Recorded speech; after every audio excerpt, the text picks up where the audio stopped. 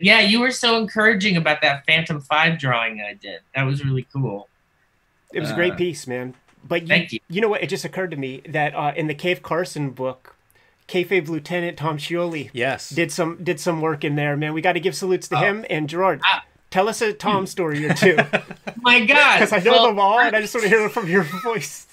yeah. First of all, that was literally one of my top three favorite things we did at Young Animal. Like, to me, when I read American Barbarian, I was like, this dude is unhinged. Unhinged. Great adjective. Crazy imagination, you know? Just insane. Um, and I was like, he's got to, So then I reached out to him and I was like, I just got this thing, at DC, and we could use superheroes and stuff.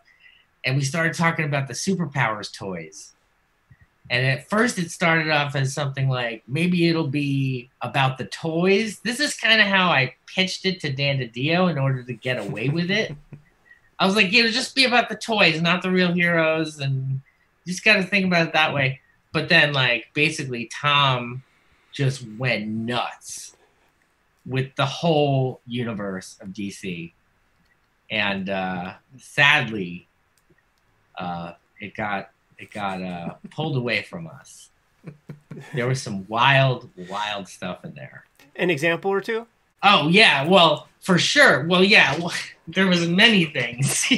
There was at one point I think he had Wonder Woman tied up to a satanic pentagram, an inverted pentagram, with her lasso, I believe.